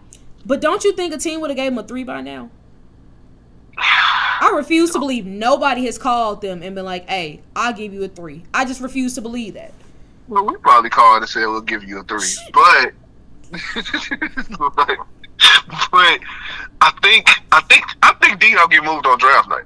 That's what I believe. I don't think D-Hop gets moved before draft night. I think D-Hop's going to get moved on draft night. When people start falling and they see people falling, like, all right, the Cardinals might be like, all right, we see a player that keep falling that's there. What you got for me? So I think he gets moved on draft night, but I would say a 3 gonna get him. A 3 gonna get him. Yeah, I think realistically a 3 or 4. I think it really comes down to how much money you're gonna take on that contract. I think that's more of the decision. All right. Well, he wanted a new contract. Apparently. I mean, I'm not surprised. I mean, I think he has like maybe 1 or 2 years left on his current deal, so I'm not surprised. You want that security. Come to ball. I mean, every other wide receiver signing for $11 million a year. Come on, D-Hop, we'll get you $11 million a year too. That's the going rate for receivers right now. All right, San Francisco 49ers, not usually a team that makes crazy moves, but they did make a splash day one, signing defensive tackle Javon Hargrave to a 4-year, $84 million deal with $40 million guaranteed. Your team was in the running to get Javon Hargrave. However, the 49ers that $84 million did something for him. They ended up getting him. How would you grade this move? Move-wise, I give it an A. Money-wise, I'm suspect. You know, that's a lot of money to give a 30-year-old. Now, move-wise, excellent move, especially with that D-line they have on defense. Excellent move for them. But I would, like I said, it's just the money for me that's hesitant. That's a lot of money. Yeah, we were in the running, but we lost out on 2 D tackles because we didn't pay them enough. And, you know, I'm going to talk about the other one when we get a chance to. But, no, that's a lot of money. But for San Francisco, that's a day. They definitely improved their D-line in the middle. Now you have Bosa there right alongside them. No, I give it an A. But money-wise, I'm like, dang. No, I totally understand. So I'm going to meet you in the middle. I'm going to say a B-. Because on the one hand, it's a good fit. But on the other hand, that's a lot of money. And I don't... Look, Javon Hargrave is good, but $84 million good? And I gotta pay what? I gotta pay Brandon Ayuk soon. What's his name? I gotta pay Nick Bosa soon. Tafunga back there at safety need a deal soon. That's Christian McCaffrey gonna ask for some money soon. Yeah, hell, look, don't let Brock Purdy come out here going crazy again. Then you gotta worry about paying him. Yeah. So, but yeah, we lost out on, like, that's the thing about, I'm glad Cleveland didn't do this season. Like, we lost out on, we offered Draymond Jones the same contract that Seattle did. The only difference is that front-loaded thing. We're not going to give you $23 million or $21 million front-loaded. And that's what lost out on the D tackles, is that we offered the money. It's just they wanted it up front, which is understandable. You want your money up front, you go, you get it up front. So that's a lot for 1 year. And speaking of Draymond Jones, Seattle Seahawks, the last team. Yep, 3-year, $51.53 million. Sending his talents up to the Pacific Northwest, and he will be making $23.5 million year one, making $35 million over the first 2 years. I like Draymond Jones. I really do. I think he's been very underrated throughout his career. But with that being said, do I think he comes in and fixes the Seahawks defensive line? No. Do I think he comes in and makes their defensive line one of the best in the league? No. So why am I giving you $23.5 million in the first year? Yeah, that's wild. I think they panicked because they knew the Browns was right there. I think they was like, all right, we're going to give you the same deal. We're just going to front load it. Yeah, it does. It does. Like I said, it hurt my heart because I wanted Draymond Jones. I did. But, he's like he said on Twitter, he's an FS Hawk now.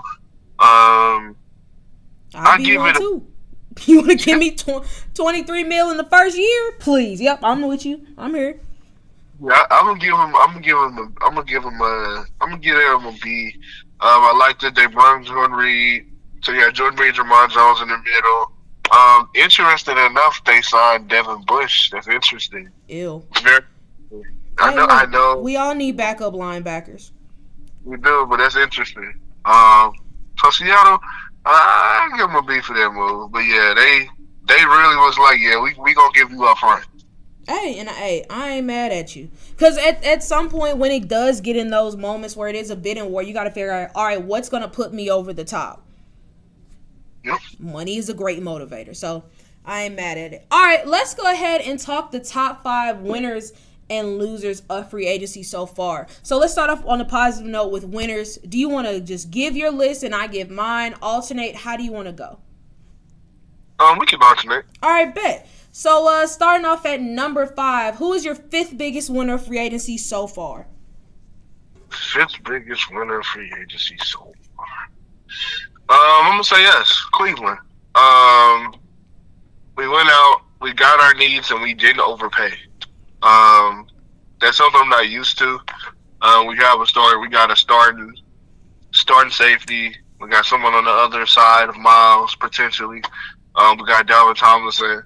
And we added depth pieces on the D tackle to stop the run. So I feel like we didn't have to give up any assets. We didn't pay that much money. So I'm going to say Cleveland. All right. For me at 5, I'm going to say Jalen Ramsey. Going from California to Florida, that ain't half bad. Not to mention, you're still going to make a whole bunch of money. You're going to be playing on an overall pretty good defense, paired up with another good corner and Xavier Howard, and a team that has a chance to make it to the playoffs and maybe more, depending on what their offense is looking like. So, Jalen Ramsey, in my opinion, was a big winner. All right, what about number 4? All right, number 4, I'm going to go Stephon Gilmore. You went from the Colts, who not going nowhere, to the Cowboys, who's going to potentially be in the playoffs. You go somewhere to where you're going to be loved. They're going to help you out. Basically, number 1 corner. He was number 1 there. I'm gonna say Stephon Gilmore. You went from Indianapolis to Dallas, so I'm gonna say Stephon Gilmore.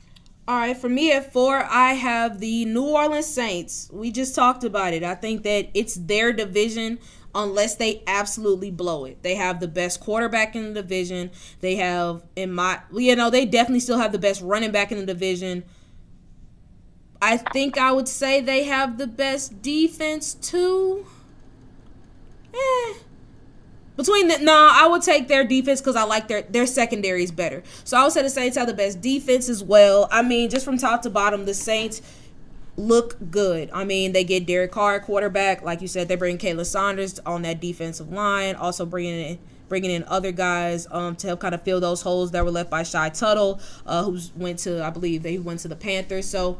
And you were able to rework a deal with arguably your best wide receiver. So I think that things have been going really well for the Saints thus far. Okay, that's a good one. Number 3 for me. I'm gonna say Cincinnati, more importantly Joe Burrow. You upgraded. You have Orlando Brown there. You know it's gonna be there long term now.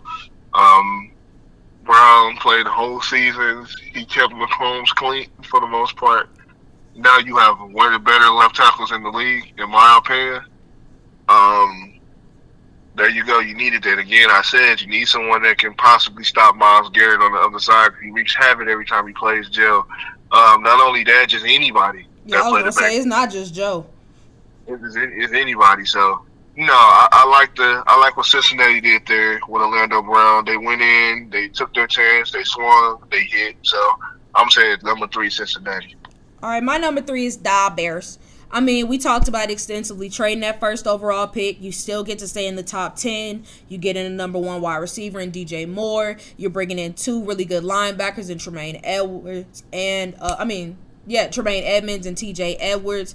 You're bringing in Nate Davis and you bring in Dante Foreman, who was really, really good for the Panthers this past year. You make the Packers weaker by bringing in their best tight end, Robert Tonyan. So the Bears are really making strides in the right direction. Of course, they still need to kind of work on the trenches, but the Bears have a chance to make some noise this season, and I think that this offseason kind of really helps set them up for the future. Okay. I see that. Number 2 for me would be the Miami Dolphins. Obviously, Jalen Ramsey, but obviously we're going to talk about, I'm going to say this. Xavier Howard, yes, he's a top corner, but we've also said that he's regressed. We talked about this off the air that he's regressed. And it's hard when we ranking it. We like, well, where does he rank? Because he got beat. He's been getting beat these past couple of years. He took a step back. But now I believe I like what they're doing on defense. They also saw David Long Jr., linebacker. That was a good move. They're strengthening their defense. And you need somebody who can hold up against Stephon Gilmore over there when you play them for the division or going up against the Jets and what they have at wide receivers. So definitely like what Miami did. They're definitely going to be competitive, especially on defense. So I think they're the biggest winner here is number 2. All right, next up for my number 2 is Russell Wilson. Y'all already know I love my brother-in-law, and I love it better when my brother-in-law has some blocking. Like we talked about when we were looking at their moves, spent quite a bit of money bringing in Ben Powers, who just had a terrific year in Baltimore, and you get Mike McGlinchey from San Francisco. Plus, they're going to get Garrett Bowles back. He should be coming back at week 1, or at least not too far from it, coming off that ACL injury. Those are going to be huge additions for Russ as he kind of looks forward to having a bounce back year in his first year with Sean Payton. So that's my number 2. All right, my number 1 is Chicago Bears. Last year, Justin Fields had absolutely nothing to work with out there. This year, it went out. They got a DJ Moore. They still kept the number 1 overall pick. They got DJ Moore. They also now have Mooney, and they have Claypool. They have 3 targets out there. Their their tight end, man, is not bad. So you have targets out there. You went out. You got 2 linebackers as the middle of your core, and TJ Edwards, and also Tremaine Edmonds. So you got your fan base kind of happy a little bit. They see what you're doing, and they're like, okay, cool. So I like what they did today. They also got Devontae Foreman for 1 year for $3 million. That's a nice move for them. So no, I'm gonna say the Bears is the winner, and also Justin Fields. My number 1 is Philly. I mean, you have a good team when you have multiple free agents and big name free agents who can make big money on the market available, and they all want to come back. You bring back Brandon Graham, you bring back Fletcher Cox, Darius Slay, and James Bradbury, 4 of the most important pieces of one of the league's best defenses a season ago.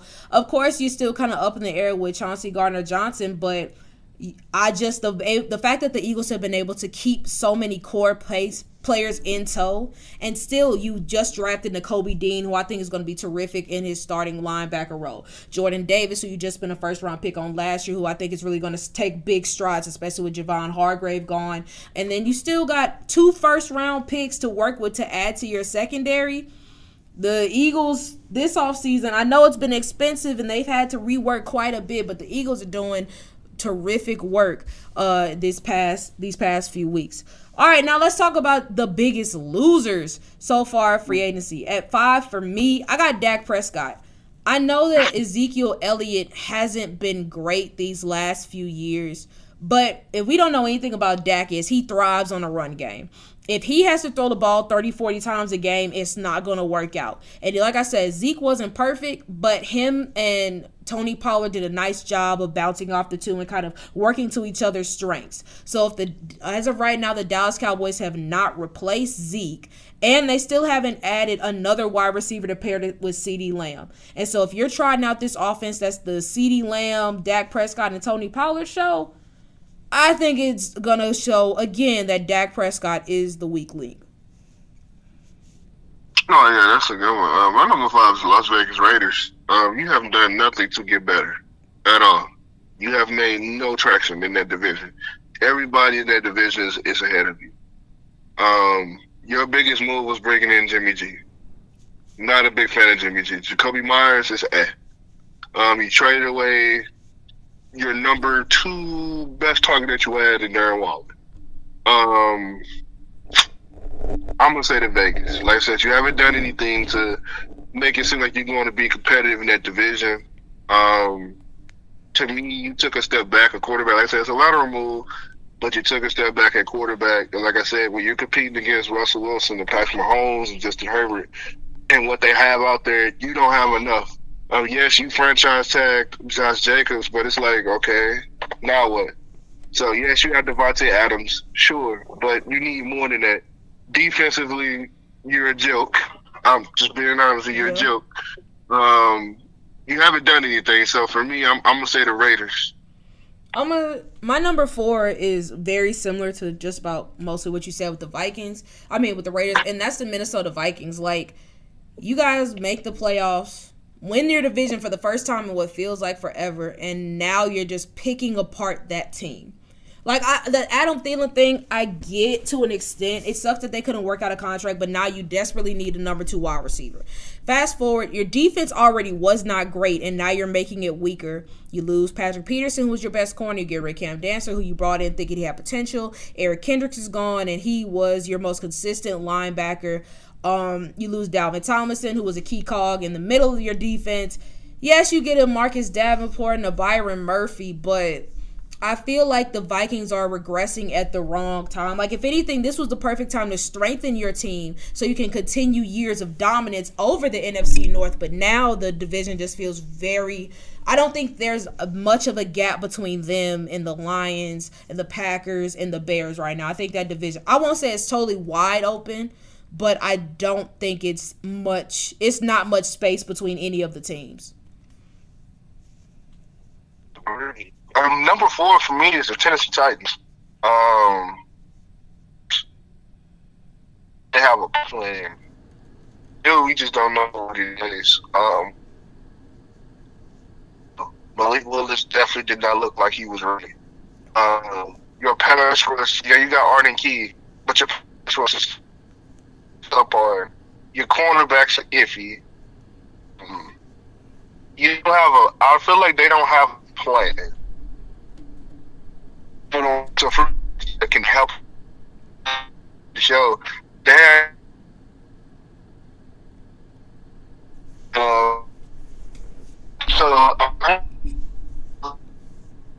now you got overtaken by the General.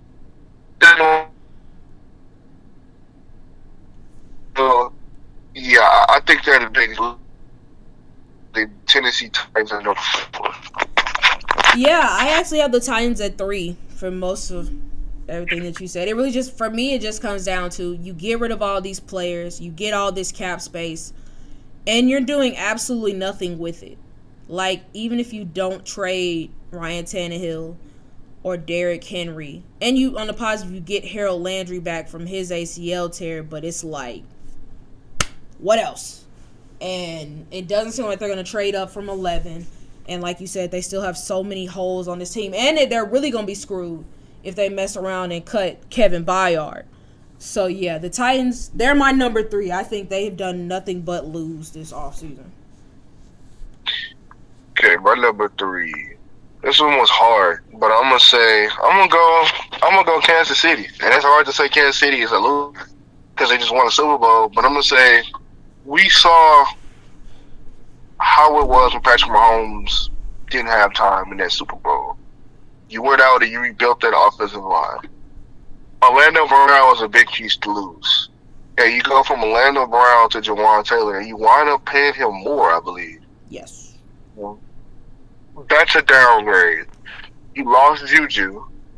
You lost Juju. That's still a receiver. He still came along.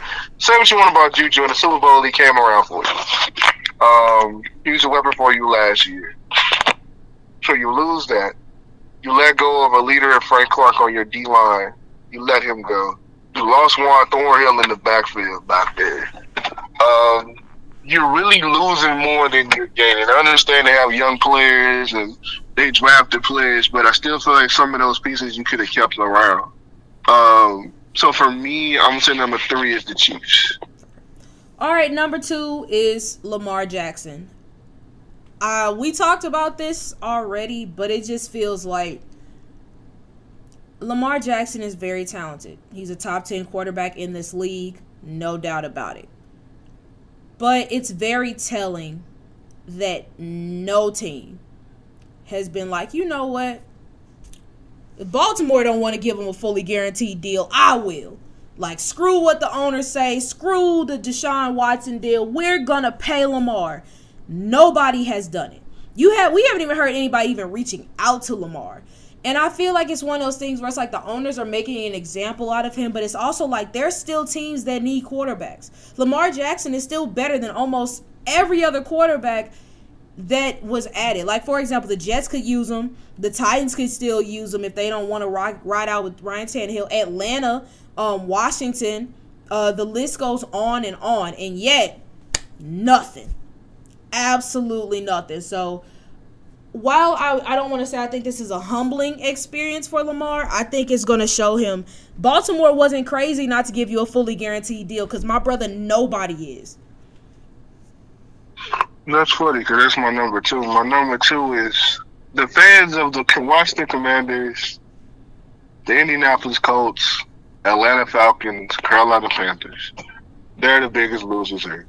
And I say that because you don't go after Lamar Jackson.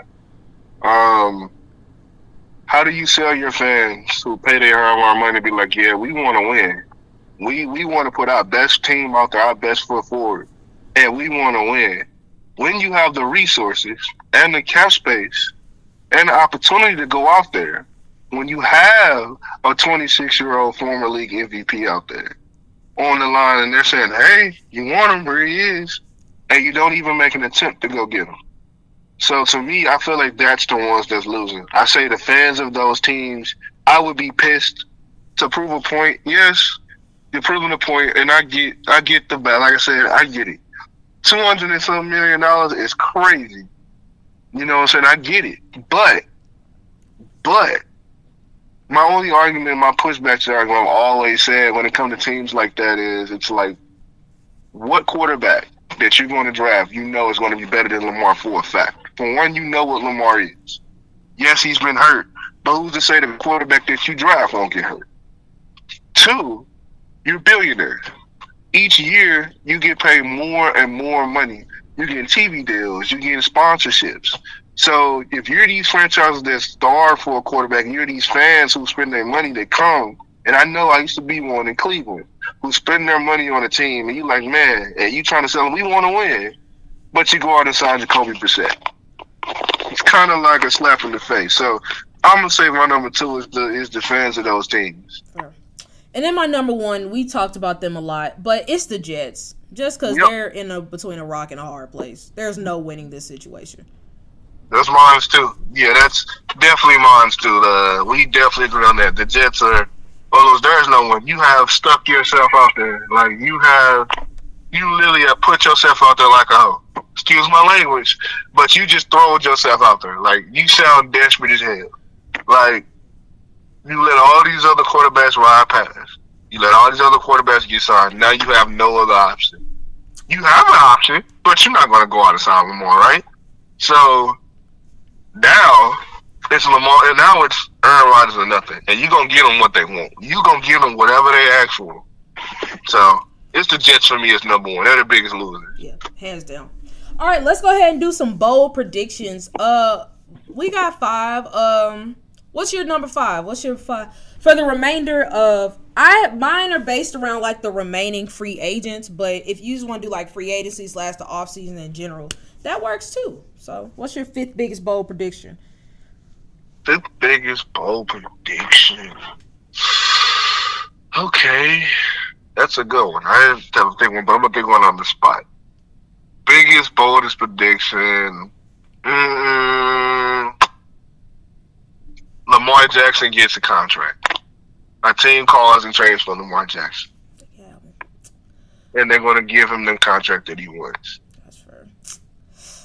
Probably my biggest bold prediction. So I don't know if you all have read the reports, but after Odell Beckham's workout, reportedly, he wants $20 million a season.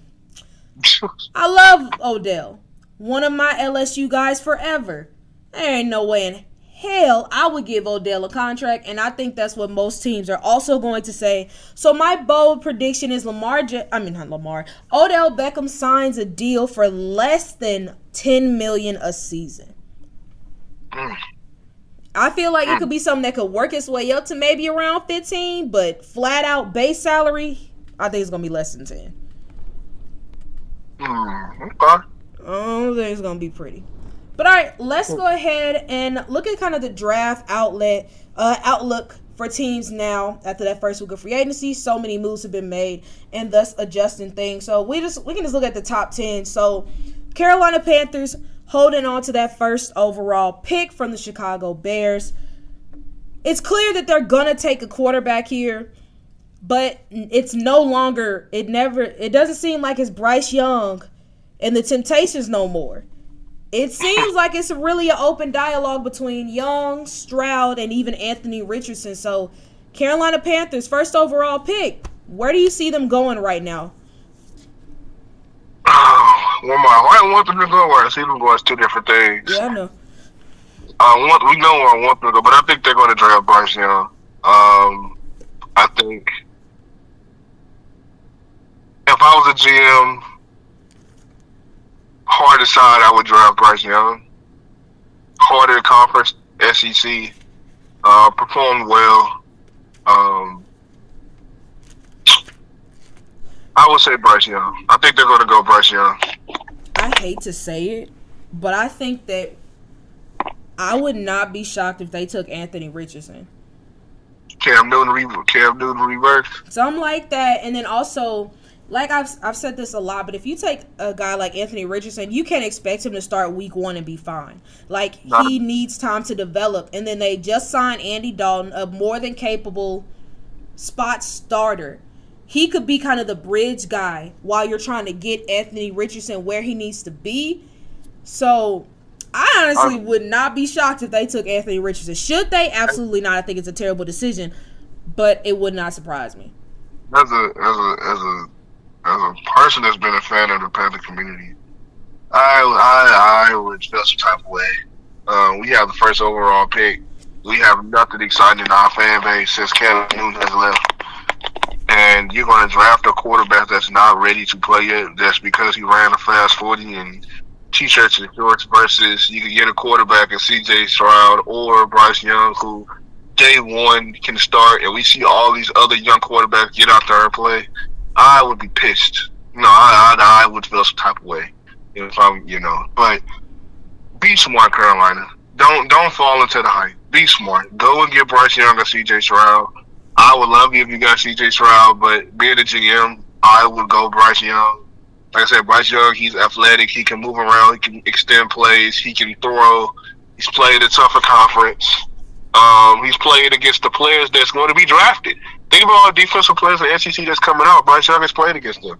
So you need that. So go ahead, draft Bryce Young. Be smart. Just be smart. Don't overthink it. Don't be stupid. Well, hey, look, I'll say this. If Bryce Young is there at 2, I think Houston wraps him up. No matter what they get in a quarterback, it's just a matter of who. All right, let's move on to the number 3 overall pick. Arizona Cardinals. Would you trade back, or would you stand pat and get a guy like, if you love Will Anderson or Tyree Wilson? What do you do? I'm trading back. Not even a conversation, but, just for sake of conversation. If I stand pat, I'm getting Will Anderson. Yeah, damn. Trade back, but they need that. They need a pass rusher. I would go Will Anderson. If I stand pat, I'm going Will Anderson. Yeah. But I would trade back. You can get more for it, pick. I would trade back, but I would go with it. Yeah, I already said, perfect world. If I'm Indianapolis, I'm calling Arizona. I'm trying to move up 1. Just to ensure, hey, maybe Carolina will take Anthony Richardson. Cool. And then let's say Bryce Young goes to the Texans. I get C.J. Stroud. I got to start him for 10 years. Or maybe they really do like Will Levis. Get that route. I just would not want to run the risk of having that 4th pick. So that begs the question of, let's say 3 quarterbacks go off the board. Do you put in an offer for Lamar, or do you take your shot at 4 to get your quarterback of the future? I mean, if I'm the coach, I go after Lamar. I know what I'm doing. I mean, at that point, if 3 of them off the board, I mean, your option is Richardson. But again, you fall to the same thing. He's not ready. And as Colts fans, I know they tired of getting quarterbacks who like, man, look, get him a young quarterback. Lamar is still young. He's 26. So I would trade the 4 in my pick next year to Baltimore and be like, hey, let me get Lamar from y'all. I would too. I would, especially considering you don't know who you're going to get it for, who's even going to be available. I would also go the Lamar route. All right, let's talk about the Seattle Seahawks. Now, in the past, before they signed Geno to the extension, they mentioned that they're doing their homework on quarterbacks and they're doing their due diligence. They did sign Drew Lock back on a 1-year deal, as we all know, gave Geno that money. But do you think at 5 they should entertain the thought of getting a quarterback, or do you think that they should use this pick elsewhere? Oh, they going elsewhere. I will go down. That's where I would go Tyree Wilson. I'll go D-line. You just signed Draymond Jones. You got Reed, but you need somebody on the edge. And he's there. Quarterbacks at this point are gone. You can't trade for one. You already signed Geno. Geno showed that he can thrive in that offense, and he has chemistry with the receivers now. So I would rock it out with Geno, and I would go defense. I would go edge. So that's where I would go Tyree Wilson. Yep, I feel that. Tyree put him with Draymond Jones and Uchenna Nwosu, who y'all just had signed last year. Yeah, I'm in agreement with you. I mean, no point of creating a problem that's not there, especially for somebody who's just going to be sitting. All right, the Detroit Lions are a team that they did just add 2 cornerbacks in Cam Sutton and Emmanuel Mosley. So who knows? Maybe they will not use the 6th overall pick on a corner. But so let's say they do go edge. At this point, who do you think would be the best choice here? Or would you go edge rusher, or would you maybe bite the bullet and take the chance on Jalen Carter?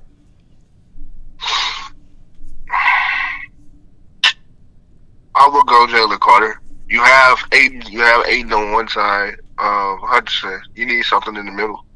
So I would go Jalen Carter. Yes, he's a troublemaker. Yes, we got reports that he didn't do good at his pro day and everything, but still. You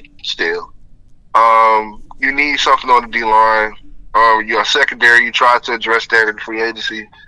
Linebackers is something you would need, but I would go line. So I would go Jalen. I would build young. You have Aiden, you have Jalen Carter. 2 young pieces up there. I would go Jalen Carter. I would too. I mean, I think that the Lions have a good enough locker room to kind of get him into shape and kind of help him through the immaturity issues he has going on and get him into physical shape so he can play. I would go Jalen Carter as well. All right, the Las Vegas Raiders. We know that this pick is not going to be used on a quarterback. There's just so many needs for this team. Personally, at 7, I would go O-line if I'm the Raiders. But like I said, there's a lot of places they could go. What do you think has to be the top priority if you're Vegas? Oh, definitely O-line. Like you said, you just put that money on Jimmy G, and we know he's fragile. And you have nothing behind him. You know, so no, I would definitely go online. So I'm with you on that one. Pick on the online. All right, let's look at 8 with the Atlanta Falcons, another team that seems to be out of the Lamar Jackson conversation. I mean, they just brought in Jesse Bates into that secondary, but haven't made many moves in that front seven. What do you think would be the bigger priority here at 8? Adding to that secondary, adding maybe another corner, or getting an edge rusher? I would have built the corner. I would go Christian Gonzalez.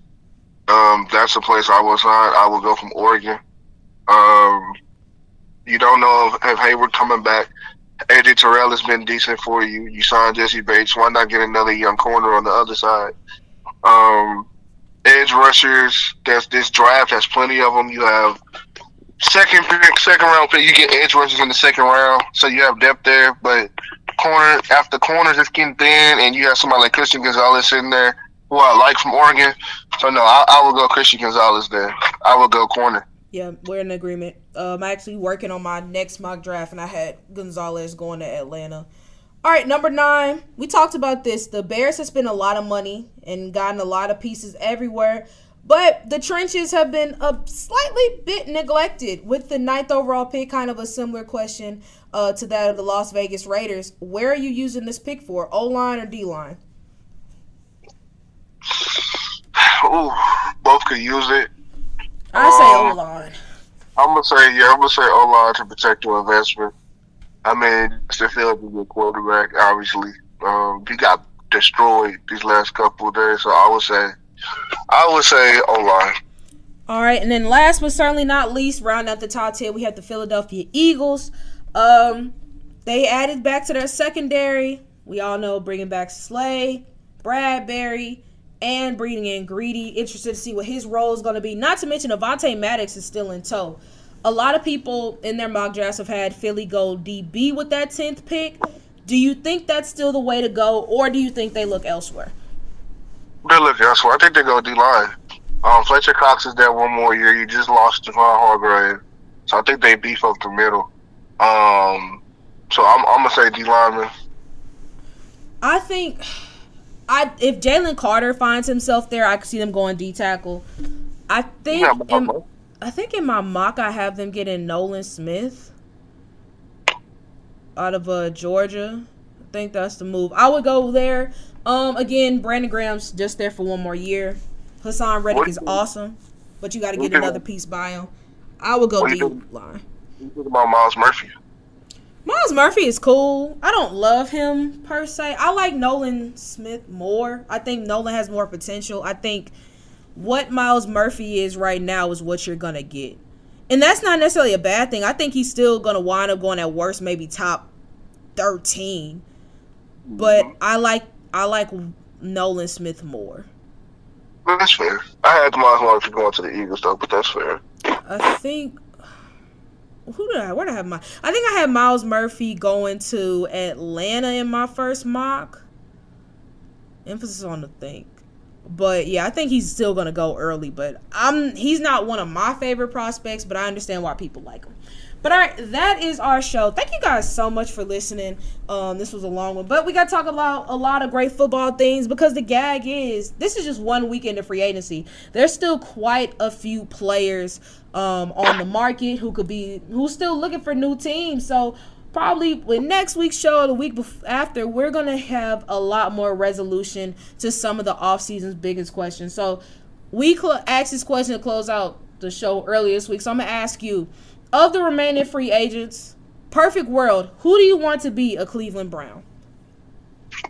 The remaining free agent, Bobby Wagner, hands down. Yeah. I haven't heard much luck besides Dallas calling him. So he's going back to Seattle. Y'all know that, right? Yeah, but I would say him and Nico Harmon. But if I choose, I'd say Bobby Wagner. I feel that. Honestly, of course, I want to add a receiver. DJ Chark would be great, but I think I saw he visited Charlotte to the Panthers. I mean, honestly, if I'm the Panthers, they need him, and they're probably going to draft somebody too. But perfect world, honestly, I just want to bring back the people we might lose. I want Marcus Peters back. I want Calais Campbell back. If I had to pick between the two, I think I'd probably go Marcus Peters just because I don't know how many more years Calais Campbell's going to play, and you can never have too many good corners. But also, hey, Arizona, I want D-Hop, so whatever we can do to make that shake, let's make it shake. Anything you want to say before we close out? No, this is interesting. It's an interesting off season. Like, you know, it's interesting. I miss football. You know, the XFL is kind of holding it down, but I'm gonna miss the NFL. It's a long way to go, but we shall see. It's a long way to go, but we still kind of early in free agency, and like I said, still enough fun, big names on the market to keep that enticing. And then the NFL draft is a little over a month away, and that's one of my favorite sporting events of the year. So plenty of coverage coming from me from the X Report, so please be sure to stay tuned, stay locked in here. We appreciate y'all listening. Appreciate you, Malik, for coming on, and we will see you all next time.